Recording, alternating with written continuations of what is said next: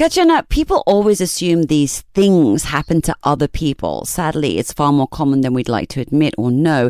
Today, we're talking about grooming and children. So let's just start there. What does it mean and what's the end goal of grooming? So grooming, or sexual grooming as it's more commonly referred to, is a process with which oftentimes an adult tries to groom or program a child for the purpose of initiating or having some type of sexual relations with them. The ultimate goal is to be able to establish this relationship with the child through a series of steps. And they usually target children who might have some type of difficulty, whether they're having challenging relationships with their parents, so they're experiencing a lot of emotional neglect, children who might, be in the foster system, who don't feel they have a support network.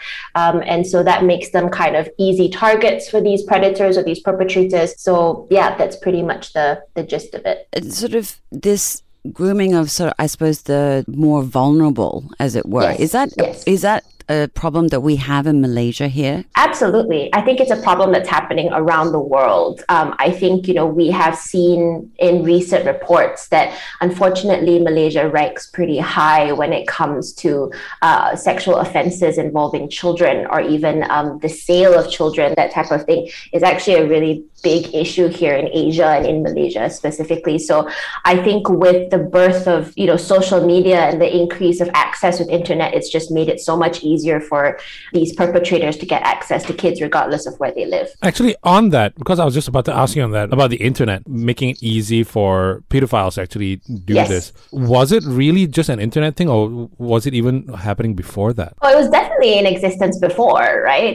But the internet has just made it like a million times easier because you're not confined to location. But I think more importantly, it allows a big sense of anonymity. We're not looking for the strange looking guy on the street approaching kids. You're not giving yourself that sense of visibility and risk, if you think about it, putting yourself out in the open, approaching children in what used to be, or the way people used to.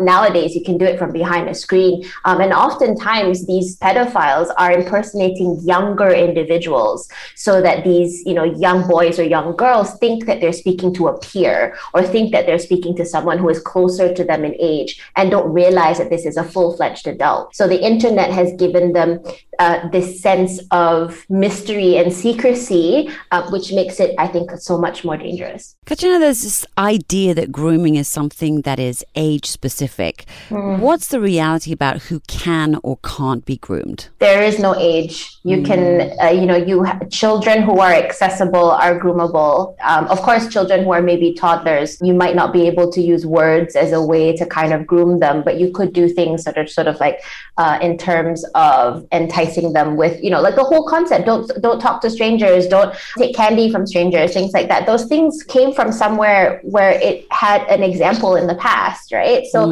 obviously, it is possible to groom children very, very young, but the more common age is in sort of the early childhood, early primary ages and above.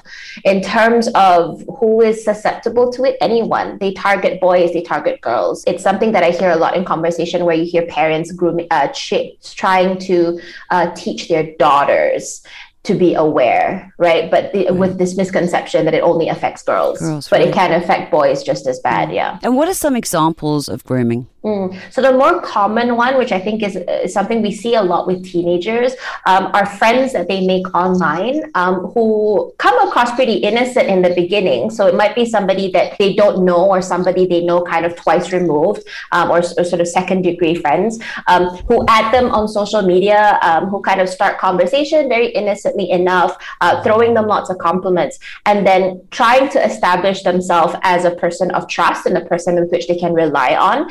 And in that process, tries to sever their connection with other people. So pointing out that, if that person was really your friend, they wouldn't be saying these things about you. Clearly that person doesn't like you, or that person doesn't care about you, or make similar comments about family members. So that's kind of an example of grooming that people don't realize, because when they think of grooming or sexual grooming, they obviously focus on the sexual component. But this is a very integral first step when it comes to grooming. And so it could very well just be conversation. They might not even have met this person, but any effort by an external party to try to sever a child's connection with their support networks, their friends, their teachers, their school, their family members, that is already a first step towards grooming. Katrina, are there different levels or stages of grooming? There are 5 or 6 depending on who you read or who you refer to. And like I mentioned, the whole point of grooming in the traditional sense is to be able to have an individual, in this case a child, that they can manipulate to do whatever they want. And oftentimes there is a sexual component to it. Right. So the first stages involve building trust. And so they call it targeting the victim. So identifying a child that would fit the criteria. And like I mentioned earlier, a child who is generally struggling in some way. So they're often feeling quite neglected, or they might be struggling with a mental illness, or they might not have a support network. So say, for example, mom and dad is divorced, or they're in the foster system, or being put up for adoption. So a child that would not have an ironclad support system are often really good targets for these pedophiles. Some parents will often go, well, I'm very supportive of my child, and I'm always there for my child. Some of the victims come from 2-person families, right? So just a few months ago, I was watching a documentary about this, where the girl had come from a loving home. Her parents were still together, very supportive, and yet it still happened, right? So it goes to the fact that if it is an individual or a young child who's feeling quite emotionally neglected, they can also be pretty good targets. So the first step is often identifying a child who would fit the criteria that would make their job a bit easier, right? So that's kind of the first one. The next step, or the second stage, involves the gaining or the building of trust. How this happens could be, again, through social media, lots of compliments, lots of supportive words, wanting to make this child feel very loved and very supported. So that trust is a really big component. And oftentimes, some of these pedophiles dedicate months, if not years, to building this trust with this child. So it is a long game that they're often engaging in. The next step is what they call fulfilling a need. And so, like I said, all these children that are being targeted often have some type of need that's not being met, whether it's emotional support, whether it's financial, right? They might, and if the child comes from a challenged sort of socioeconomic background, these pedophiles might be people who would make it seem like, look, let me help you pay for some school books, let me help you pay for school lunches, right? So they fulfill a need, whether it's gifts or attention or affection, right? Being sort of that very maternal, paternal kind of element for the child's life, that kind of comes in as the next step. So by the time they've gotten here, your child or the child in question will feel like this person is the only person on earth who cares 100% about me. Right. And that is their goal, right? And how they get there varies. Stage 4 is called isolation, or isolating the child. So that's where these comments will start to very slowly come out, having the child reassess their relationship with the people around them, right? So that's kind of what makes them feel, or the perpetrator feel, more important for the child, because they will notice that the connections are being severed with other people, whether it's their parents or their teachers and so on and so forth. So Katrina, you were saying earlier about the stages. We're talking about the stages, and, obviously someone who's grooming doesn't have to be necessarily that old. Right? Yeah. But if they're sort of youngish and they're doing the same thing, like, for example, gaming, and in the same sort of, I guess, hobby, as it were, it might be really difficult to sort of discern who's a threat and who isn't to a child. So what are the signs or things to look out for that may be the red flags that a child is being groomed? So the thing that is a main feature, and I read this in one of the articles, is that grooming functions on secrecy, right? So there is a shroud of secrecy that surrounds any individual who wants to groom your child, or a grooming relationship, right? So the first thing I tell parents to look out for is if your child is being super secretive about the interactions that they're having, or if they feel that they can't say, right? Or if they talk about a friend and they're like, oh, they don't really want to tell you very much about it, or they're doing secretive things like quickly turning off things when you walk in. The whole point of grooming is to keep it as secret as possible, because of course, if it gets found out, this person will get into trouble. So how then would you identify grooming behaviors in an adult or someone that you might suspect? Oh, you mean like the perpetrator? Yeah. Right. I mean, I think, the main thing is if you're seeing an adult have an above average interest in your child's well-being, right? Or in your child's, making comments about your child's physical appearance. Like I was just reading this really disturbing article on social media yesterday about how this celebrity had posted up a raya photo of his family. And he has a 12-year-old daughter. And then there was this person who was just like, oh, your daughter is so pretty. She's going to make a beautiful wife one day. She's 12 years old. My goodness. And there were these grown men who were making comments like that about her. And I think just any adult who makes inappropriate comments about children and passes it off as a joke, or just getting very emotionally invested in your child's, activities, over liking photos on their social media, things like that, probably raise a bit of an eyebrow. But generally speaking, when pedophiles have reached a stage when they are grooming children, they've usually gotten very good at hiding what they're doing. That's why they groom, because if they don't think it's a problem, if they haven't yet honed in the skills, they wouldn't be able to groom a child to begin with. They wouldn't be as methodical as what grooming requires. So I would say it's probably really difficult to spot someone, but generally if it's someone in your environment, then yeah, just people who have maybe a little bit of an exaggerated interest in your child, that might be something to look into.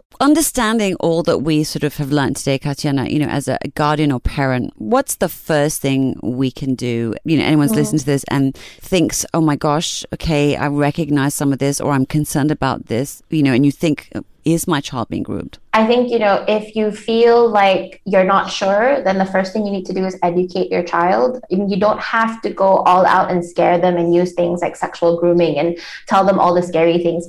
But just to educate your child on what is, responsible social media usage, right? About not sharing too much about your personal information on social media. Those are the things that you should probably talk about with your child beforehand.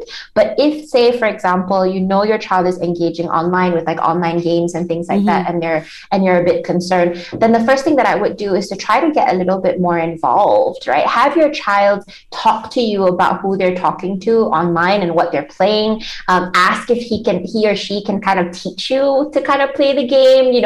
I know some parents would just be like, oh my gosh, I have to learn how to play these games online. But it's about having some type of involvement in your child's world, because your child is not going to be able to spot it as well as you can, right? And if you are trying to tell your child, oh, you can't do this, you can't do that, you can't do that, you are just giving these perpetrators more ammunition, because you are showing them that, look, your parents don't support you. Your parents are all about rules. Your parents are all about the no's and the no's. So you are just you're giving them permission, basically, right? So the last thing I want parents to do is to establish themselves as a person that the children do not trust and the children do not want to be around, who are going to judge them and so on and so forth. So the best thing I would do is I would try to get more involved, right? So I've had some parents who sneakily, like I think we've talked about in previous episodes, created like false social media accounts. So kind of, if that's less intrusive to you, then go ahead. But